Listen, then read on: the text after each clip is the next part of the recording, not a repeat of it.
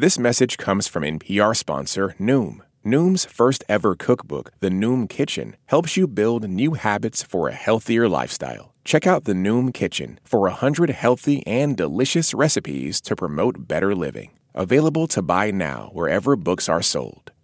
So this might be the end of our season, but you can still stay connected with us all year round by following us on social media. Join a community of Invisibilians on Facebook and Twitter and Instagram, and keep up to date with all things Invisibilia, even in between seasons. Find us at NPR Invisibilia on Facebook, Twitter, and Instagram, which I hear all the young people are using.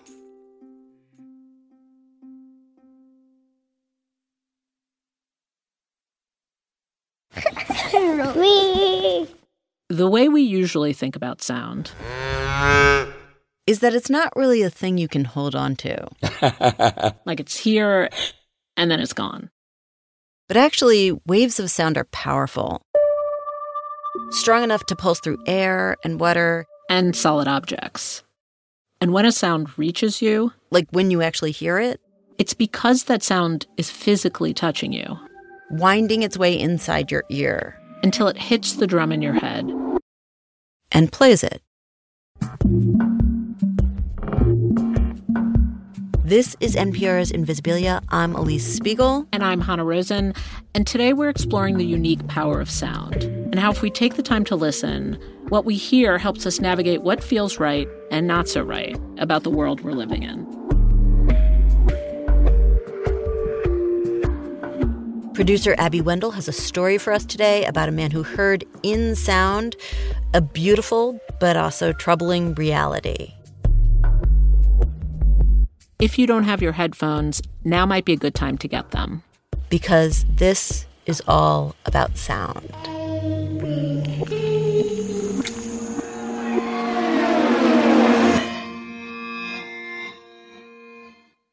Okay, here's Abby.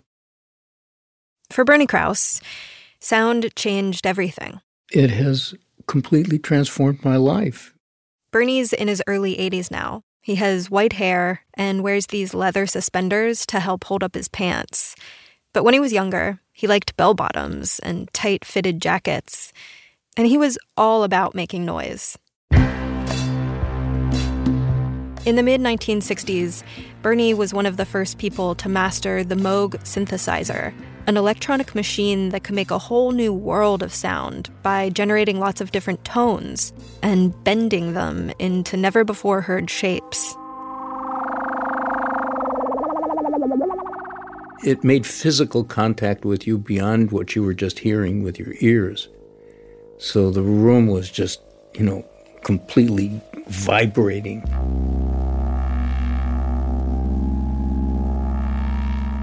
Bernie rode this sound to the very top of the music business. He got to work with the biggest rock stars of the day, including The Doors. Strange days have found us. One of my personal favorites, The Beach Boys.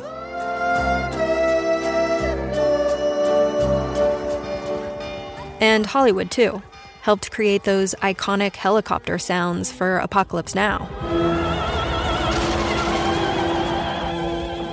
And creating sounds like this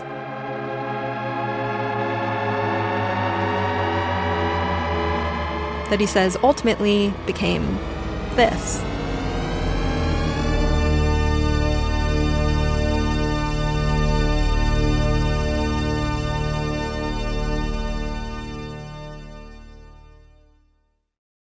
And then, one day in 1968, he and his musical collaborator Paul Beaver were having lunch at Warner Brothers Studios when someone threw out a novel proposition. How about making a whole album, mixing together that electronic sound with sounds from nature? At first, Bernie was not thrilled by the idea. My family hated animals. He grew up in Detroit, the son of a lawyer-turned-businessman and a mother who loved theater and fine art. A goldfish was considered dangerous in our house, and it certainly didn't last very long if it made it across the threshold. Perhaps because his family avoided them so much, as a kid, Bernie was super allergic to cats, dogs, horses, The one time somebody brought a pet into their house, he ended up at the hospital. Literally in an oxygen tent. I had anaphylactic shock. And my parents were not wrong. I mean, an animal could kill you, just by contact. But despite all this, he was being offered a big record deal.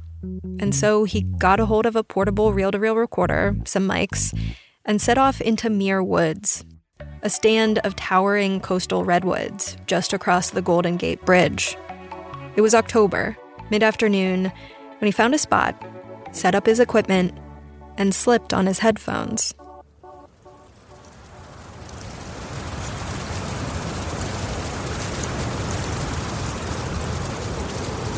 When I turned on that recorder and heard the sound of space open up for the first time, it's magical.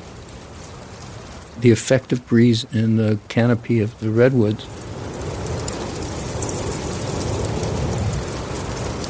Ravens that were flying overhead, and you could hear the edge tones of their wings. There was these as they flew overhead and off into the distance. It struck me as being one of the most beautiful sounds I'd ever heard. As Bernie sat there listening, he noticed, physically, he felt different. His body was less tense. He just was, right where he was, doing what he was doing. It made me feel good. It was just as simple as that. He recorded until the sun started to go down and the air got cold. I thought to myself, my God, what am I doing inside with these crazy musicians and everybody smoking and doing lines of coke and shit like that? I've got to get out of here and do something different. And I made my mind up then, right then and there on the spot. I was going to make a change in my life. Bernie eventually did make a change. He left the music business, all the money and partying and brushes with fame, and began to chase that beautiful sound he'd heard in Muir Woods. He tracked it high up in the Sierra Nevada mountains, and deep inside the Olympic Forest in Washington state, and over in the Montana High Plains. I just kept going and going, in the Colorado Rockies, down in the Southwest desert.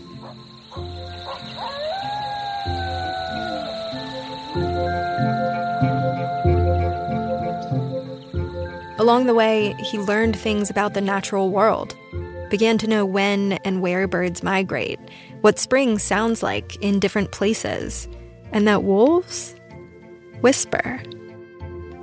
Let me see what this is.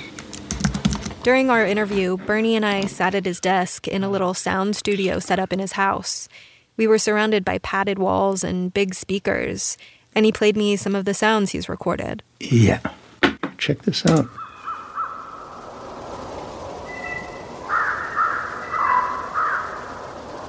This sound here is wolves.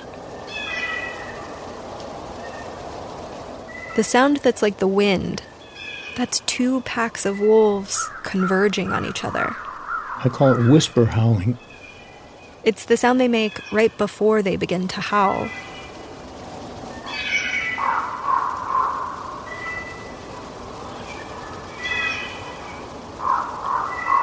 But watch what happens. It transforms here into the wolf sound.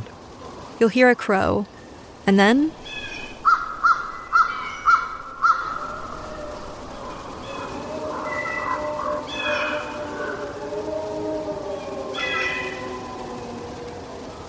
hear it shift.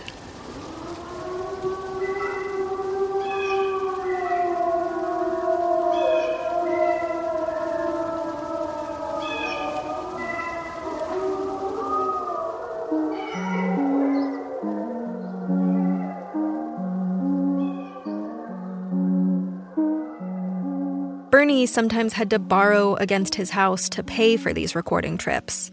But in the late 70s, he went back to school, got a PhD, and began making a name for himself as the go-to nature sound guy for zoos and aquariums and museums, who would fly him off to places like Fiji, Borneo, and the Amazon. And in 1983, on one of these trips, he heard something he'd never heard before. He was in Kenya, he says, on a job for the California Academy of Sciences to record the sound of animals at a watering hole.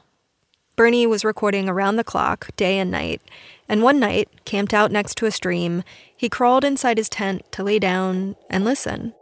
I was very tired, and I had my headphones on and my microphone outside the tent because I was recording the nighttime sounds. I heard the hyenas yowling. I heard the frogs. I think there were some bats. I could hear bats then. And it occurred to me in my half-sleep state that what I was hearing was kind of like an orchestration.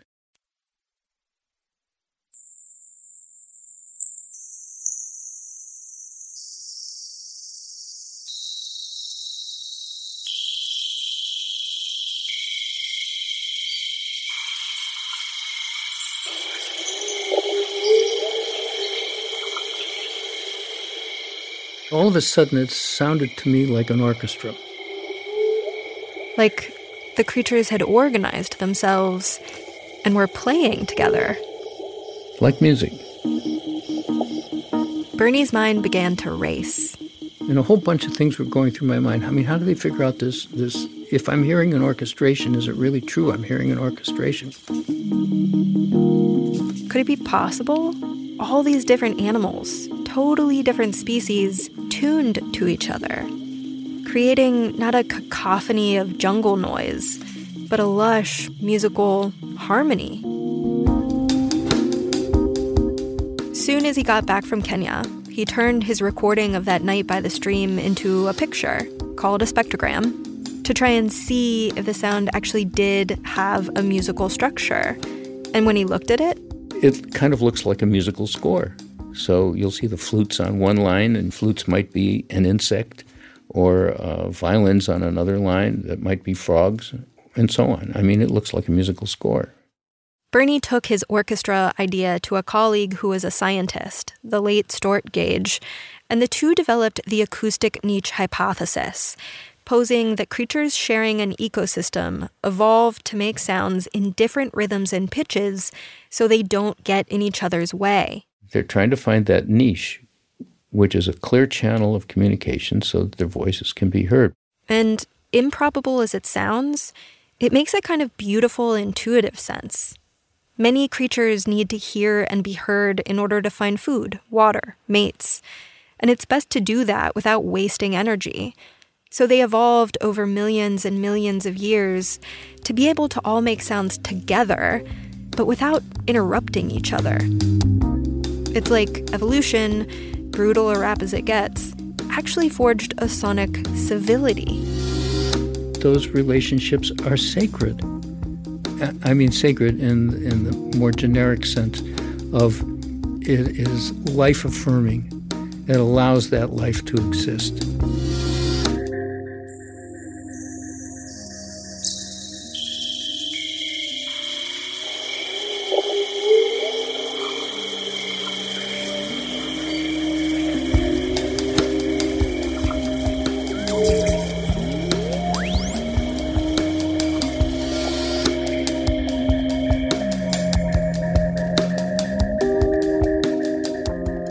Listening in this holistic way to the insects and amphibians and birds and mammals, plus the sound of water in a stream and wind in the trees, it became a whole new field of study Bernie helped develop called soundscape ecology. And researchers use Bernie's hypothesis to help them understand the natural world they're studying. Because listening to the orchestra can tell you a lot about an ecosystem's health. A robust creature chorus can help us hear that all is well. But, unfortunately, what Bernie began to hear as he listened more and more to the natural ensemble was a sound that frightened him and left him feeling hollow.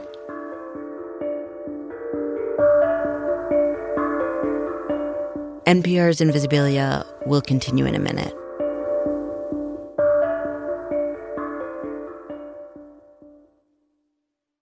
Support for NPR and the following message come from Sattva. Saatva luxury mattresses are every bit as elegant as the most expensive brands, but because they're sold online, they're about half the price. Visit SAATVA.com/NPR and save an additional $200. On NPR's Throughline. We cannot function for 24 hours without cobalt because it's in our smartphone, our tablet, our laptop. And as a consequence, the lives of the people living in that part of the Congo descended into just a catastrophe. Find NPR's Throughline wherever you get your podcasts. On the TED Radio Hour, researcher Sasha Lucioni says AI can help us find climate solutions. But just training the technology itself uses a ton of energy. Training ChatGPT, for instance, emits as much carbon as 5 cars in their lifetime. Tech's Climate Conundrum. That's on the TED Radio Hour from NPR. In Cherokee Nation, a feud has been simmering for more than 180 years. I always joke that the Ridges and the Rosses are like the Montagues and the Capulets. We've been fighting for so long that people don't really know why, but in Cherokee, we know why. That's next week on Code Switch from NPR. Welcome back. I'm Elise Spiegel. We left Bernie's story with this beautiful image of whole wildlife communities vibrating together like a giant orchestra. But as Abby explains, that balance of sound can be incredibly fragile. Let's see if I have the frogs and jet fly over. During our interview, Bernie pulled up a recording he made in the early 90s at Mono Lake, outside of Yosemite National Park. It's of thousands of spadefoot toads, which are actually frogs. Some frogs are called toads. Don't ask me why. Anyway, in the spring, they all gather there, around Mono Lake, and croak in sync.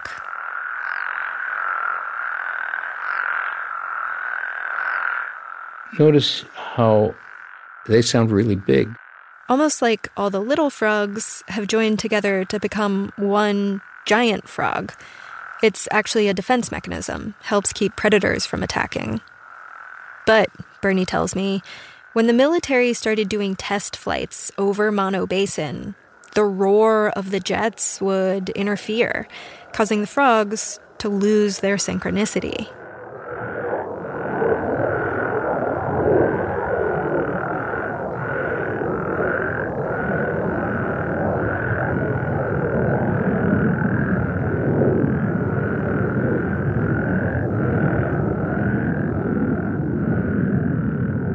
They would take like 45 minutes before they could get in sync again. And during that period of time, we watched as a couple of great horned owls and a coyote came in and picked off a couple of the frogs. Because they were no longer in unison, predators could hone in on individual frogs and eat them, which eventually led to significant population decline. All because of a jet. But it's not just jets. It's helicopters and chainsaws and tractors and traffic and sirens and mining and drilling and shipping and building. I mean, just endless amounts of noise. He's heard it everywhere, in Alaska and Costa Rica and Borneo and Fiji and the Amazon. The human noise that's populating these areas is incredible. Interrupting and rippling out, setting the whole orchestra unraveling.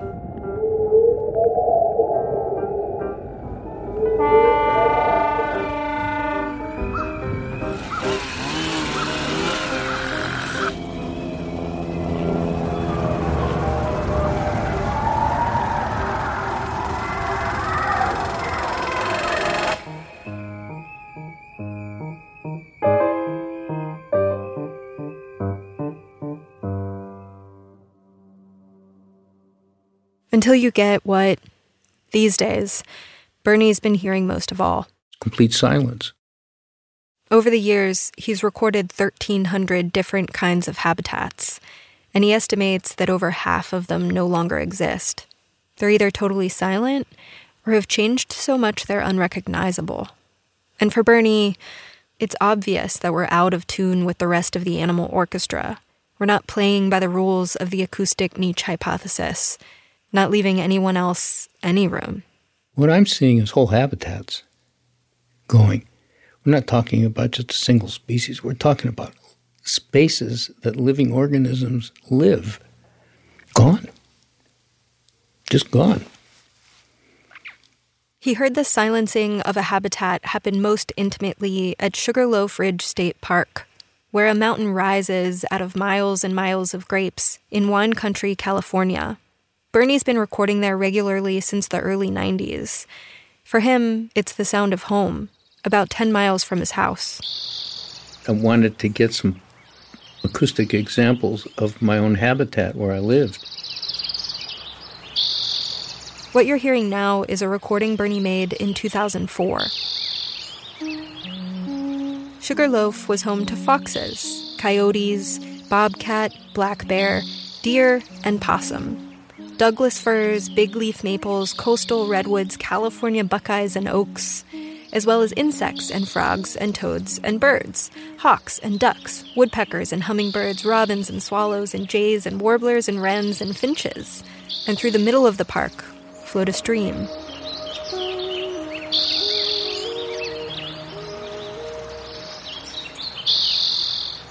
But in late 2011, California went into an 8-year-long drought. And as it continued year after year, Bernie began to monitor its impact on Sugarloaf. He recorded, always in mid-April, sitting in the same spot. This is what it sounded like in 2014.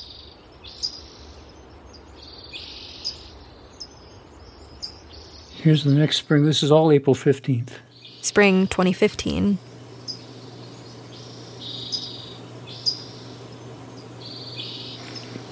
There was no wind, there was no stream.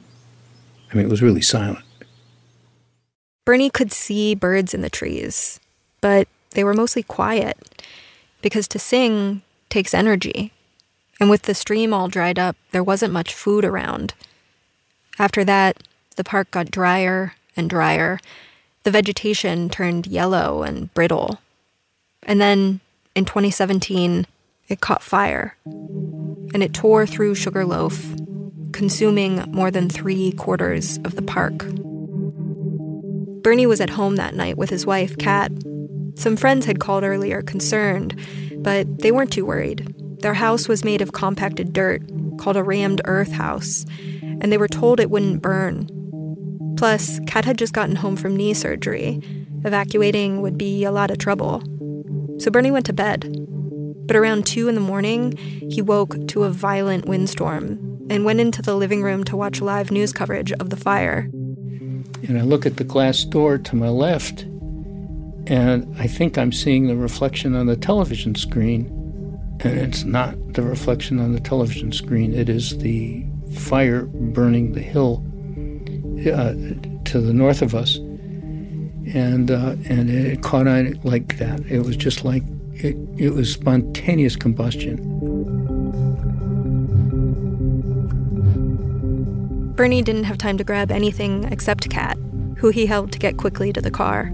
And I started the engine, and I drove through this wall of flames because the whole thing had been completely engulfed. And in the 3 minutes that fire burned, it was so hot that it melted the asphalt of the driveway.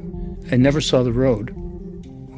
I couldn't see anything. I just happened to know where it was and was lucky enough to stay on it. In the meantime, the road had melted. I mean, I'm surprised our tires didn't catch on fire. So we got out and with our lives, and that was the end. That was the end of everything that we had.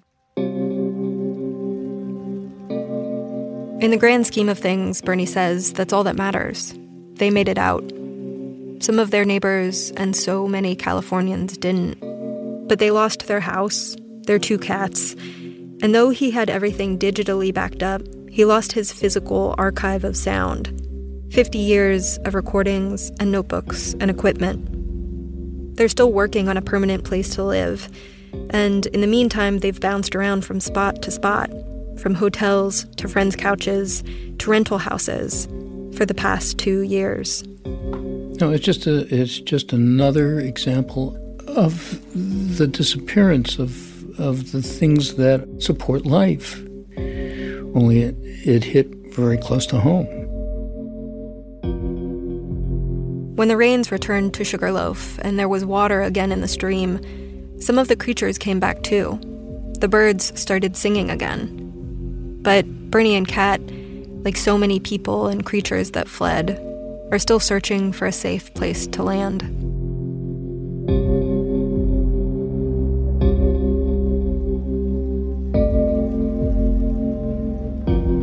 Ahead, keep right towards Mill Valley. Then, after 0.1 miles... While I was out in California with Bernie, we went back to that spot in Muir Woods where he'd first recorded nature, heard the space open up and the edge tones of the wings of a raven. He hadn't been back since, some 50 years. And when we arrived... This is like Disneyland.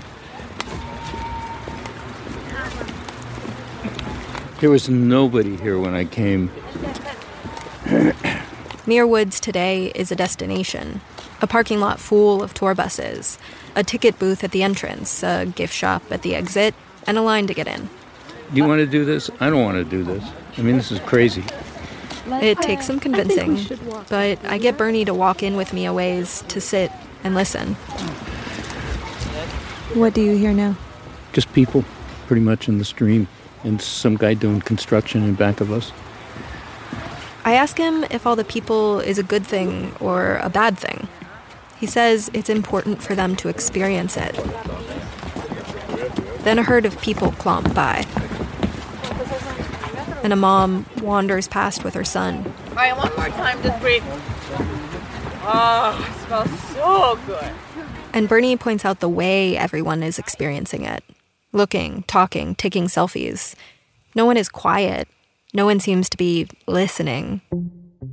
It's a small thing, but it troubles him. Hints at our discord with the rest of the creature chorus. See, for Bernie, there's this contradiction.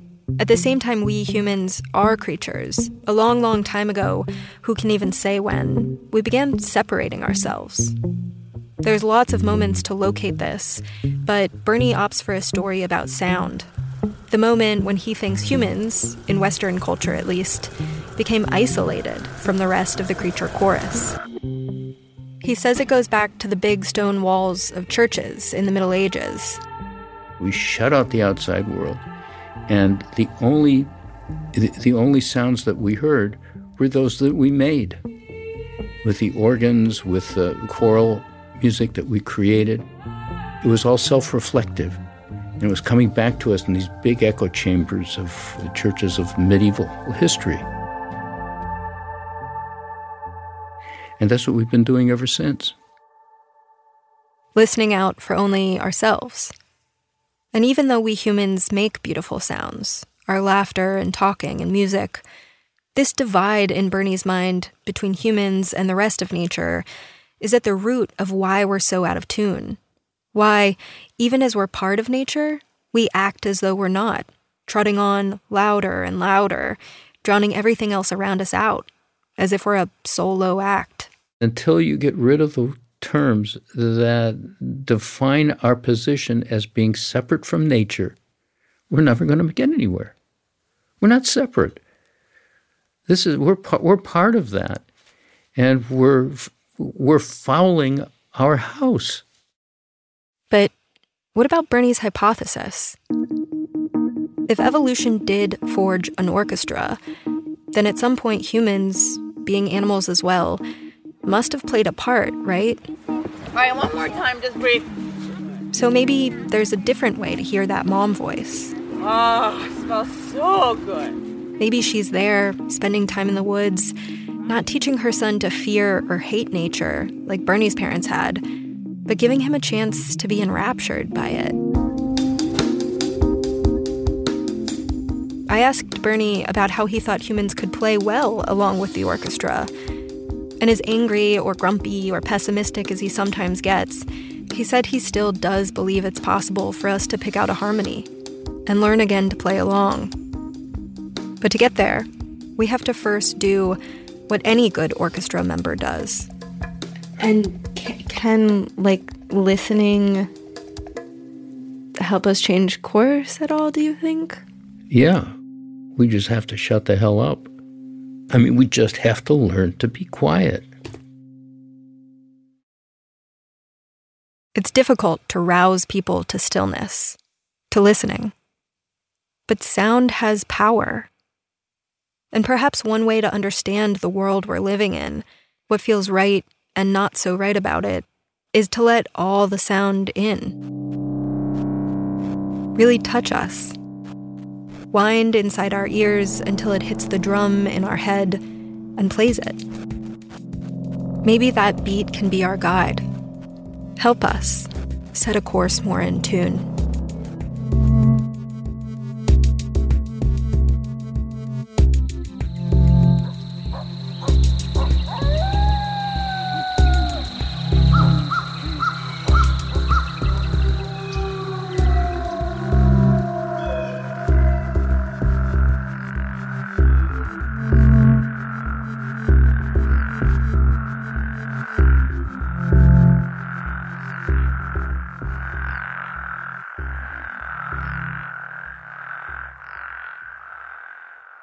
That's Abby Wendle. So Bernie was asking us to be still, to be quiet so we can hear what's happening in the world besides just us. Well, it happened. Thank you, global pandemic. So much of the world has been forced to stay inside, move less, be more still, and more quiet. Not something Bernie would have wanted, but here we are. So what are people hearing now? More on that from NPR's Invisibilia after the break.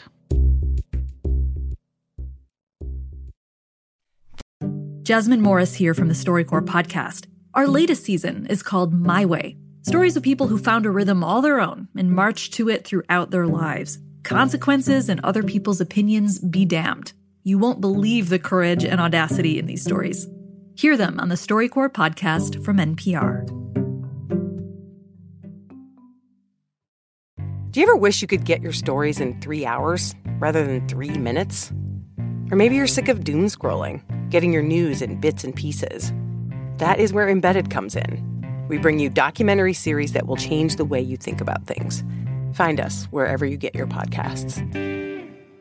There are a lot of issues on voters' minds right now. 6 big ones could help decide the election: guns, reproductive rights, immigration, the economy, healthcare, and the wars overseas. On the Consider This podcast from NPR, we will unpack the debates on these issues and what's at stake. You can listen to NPR's Consider This wherever you get your podcasts. When the economy goes haywire and you need a podcast to turn to, Planet Money is here for you. Are we already in a recession? There's no question that we are about to enter a period of substantial slowdown in the economy. Listen to NPR's Planet Money, emergency podcasts whenever the news demands it. So, Hannah? Yeah, hey. So, here we are broadcasting not so live from the inside of our respective closets. Woo. I bet your closet is nicer than my closet. I just have that feeling. Yeah, this is the Plaza of Closets. That's the Plaza Hotel Hotel Closet. It's the closet. So do you remember at the beginning of the season when we asked people to basically stand still and send us recordings, minute-long recordings of whatever it was that they were hearing at that moment? Yes, I do. Okay. So it was my job to listen to those sounds, and we got hundreds. Really? How many did we get, Yes. like, actually? No, I mean hundreds, like 400 sounds at least. Oh, that's so nice. And I had a reaction to them that I totally did not expect. Mm-hmm. Like, they launched me on some whole journey. What happened? All right. So at first I was tuned into more like ones that you might expect. So they were beautiful. They were like wind chimes and birds and lots of different kind of birds.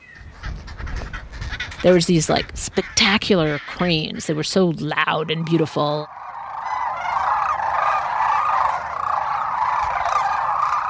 There were even like exotic animals that people sent us from all over the world, like hippos and penguins walking.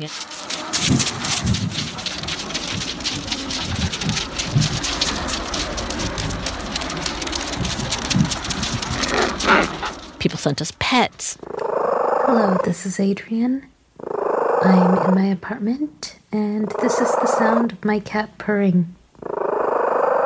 I mean, some people even sent us silence, just like the silence of nature, the silence of their backyard.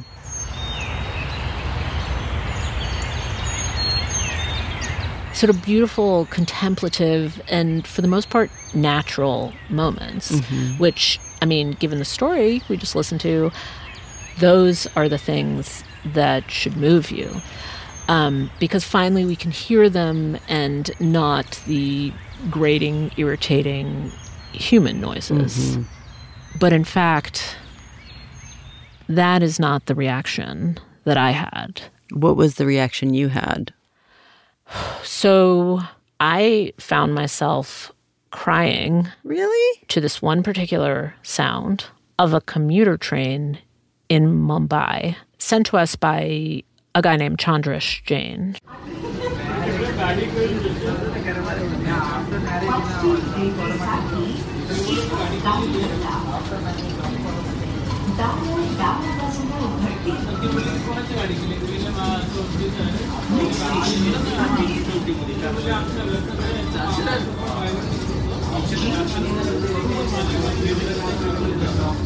What was it about the sound of the train that made you cry, do you think? I mean, when is the last time you've heard people in such close quarters?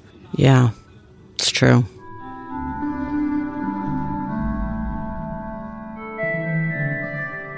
And then after I heard that one, I just, I started manically searching in the emails we got for, cafes, street sounds. And I came across this barber shop, and I thought it was the most beautiful thing I'd ever heard.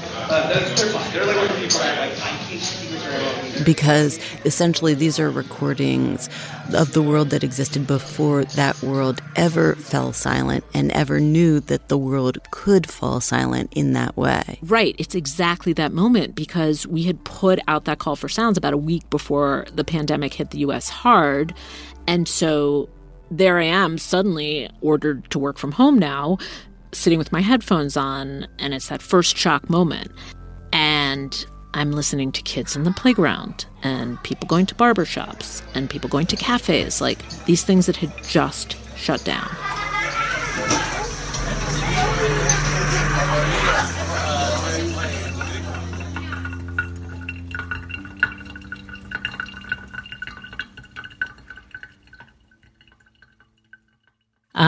So that's the state of mind I was in. I was listening to these recordings and crying over lectures and commuter trains when my girlfriend told me about this term that she heard that apparently exactly describes the emotion I was having. It's Portuguese. You ready? Mm-hmm. Saudade. Saudade. Did I say that right? Saudade? Saudade. It's pretty dry in the end, saudade. Saudade. Like that? Saudade. Yeah. So I reached out to these friends of ours who live in Brazil, Paula Scarpine and Flora Thompson-DeVoe. Hey, can you hear us? Flora is actually a translator, and they know all about this word. Had you heard the word before? Yes. Yeah. Why are you laughing at me? Is it a totally common word? Yes. Because to locals, it turns out that saudade, it's this very common word. It's used in lots of love songs. And it's a word that means nostalgia or longing, but with an edge and with a lot of different dimensions. That's a complete phrase that I use often with my parents, for instance, through WhatsApp. And just say saudade. Saudade, and that means I love them and I miss them. I wanted to be with them. You're homesick. Yeah. But Flora and Paula explained to me that you can also have saudade for something even before it's gone, almost like anticipatory grief. We, all of us in Washington, D.C., could have saudade if we go out for a walk now, because the walk is now tinged with this feeling that we might not be able to walk next week. Wow, I had saudade this weekend. actually, when I was running, and I was like, this is going to be a lot harder if I'm not allowed to be outside. I think you probably have it every minute now. Like, we have saudade about things that are dumb, like, oh, I have to go pick up toilet paper, now has all this emotional resonance.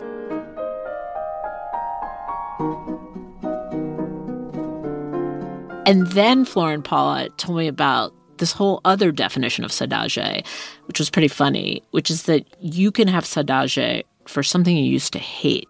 Like, Paula told me this amazing story about her grandmother. She used to spend a lot of time with her, and she hated the sound of her snoring. I used to hate it when we were splitting.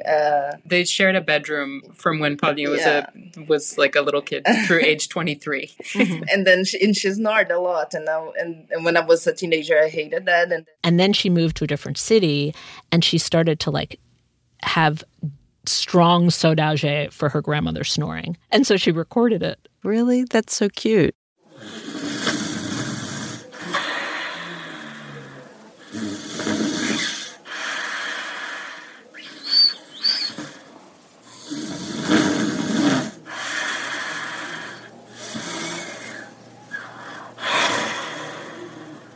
So do you have saudade for things that you hated? Or things that you didn't even know? Like, I was thinking the other day, I always complain about, like, small talk in an elevator, like in the office elevator. I was fantasizing about it. I was like, oh, I wish I was going up in an elevator and just pressing the button, everybody's buttons. I'm like, I'm going to press all the buttons and having, like, real dumb chats with people like, hey, what you eating for breakfast? Like, it's like, I really want to do that now, and I hate that.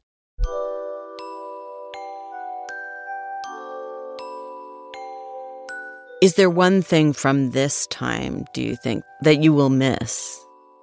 That is a hard one, because who would want to keep anything from this nightmare? Nothing? I don't know. I was just reading about how in New York, as we're recording this, the deaths are like... Yeah, they haven't even reached their peak of deaths, but okay. Maybe the way that we're paying attention, like the difference between noise and sound. Like Bernie was saying, like most of our lives, we're just making noise. We're making lots of noise through traffic, the routines, the busyness, the going about our lives, the kind of toing and froing. And like that moment that Bernie had where he stopped the noise and started listening to sounds more deeply. It's not that we just have to listen to nature sounds or silence, but we just have to maybe listen in a different way. Does that make any sense? So are you saying that this time has simplified what is important? You can hear the things that matter.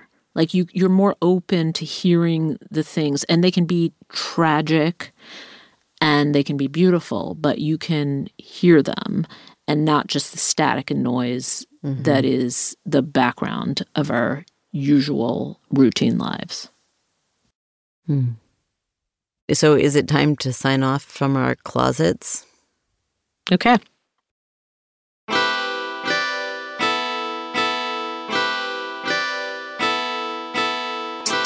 Invisibilia is hosted by me, Elise Spiegel. And me, Hannah Rosen. Our senior editors for this season are Deborah George and Anne Gudenkauf.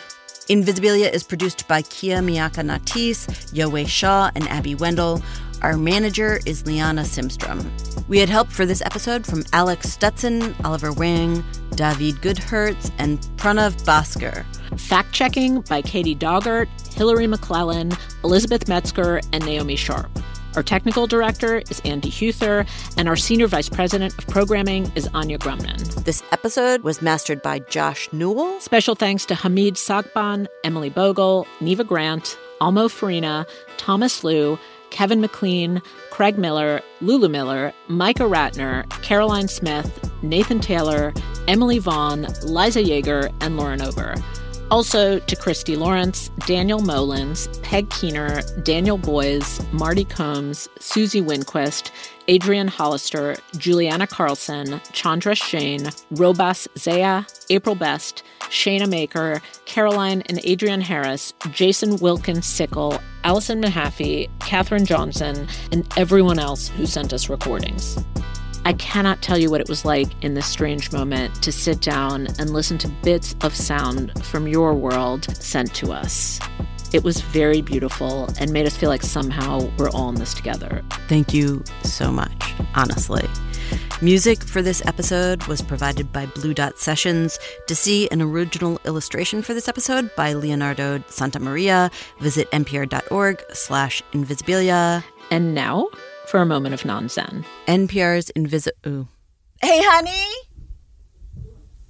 Can you please not scream? So everybody, this is the end of our official season, but we are trying to figure out what to do for coronavirus coverage over the next couple of weeks and months, so stay tuned. In the meantime, be well and take care of yourselves. Stay safe.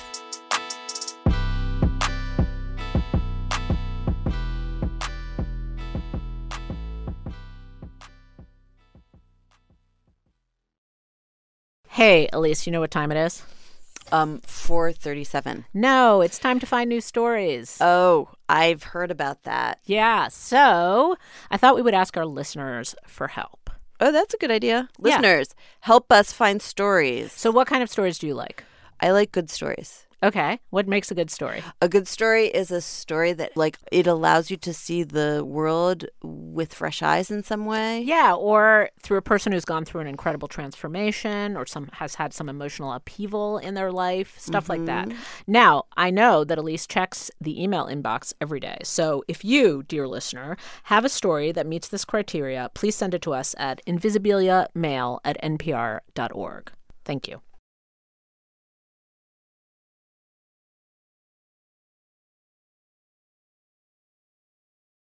This message comes from NPR sponsor Capital One. With the Spark Cash Plus card, you earn unlimited 2% cash back on every purchase for your business. Find out more at CapitalOne.com/SparkCashPlus. Terms and conditions apply.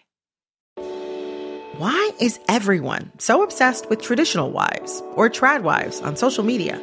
This week, we're talking about the viral videos of women making marshmallows and mozzarella from scratch, and how behind the sheen of calm kitchens and cute fits, there's some interesting pessimism about our modern world. And that's worth digging into. Next time on It's Been a Minute from NPR.